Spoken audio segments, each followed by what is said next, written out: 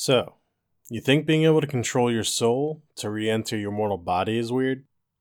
Well, how about when entering said body, you fly down your own esophagus to find a baby sucking its thumb, and then giving you the thumbs up, then going ahead and flying down its throat.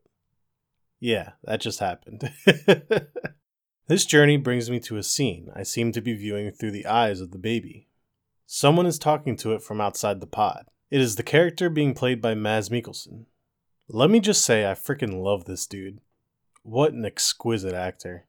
Anyways, the scene is super brief, but alludes to the possibility of this character being the baby's father. Interesting.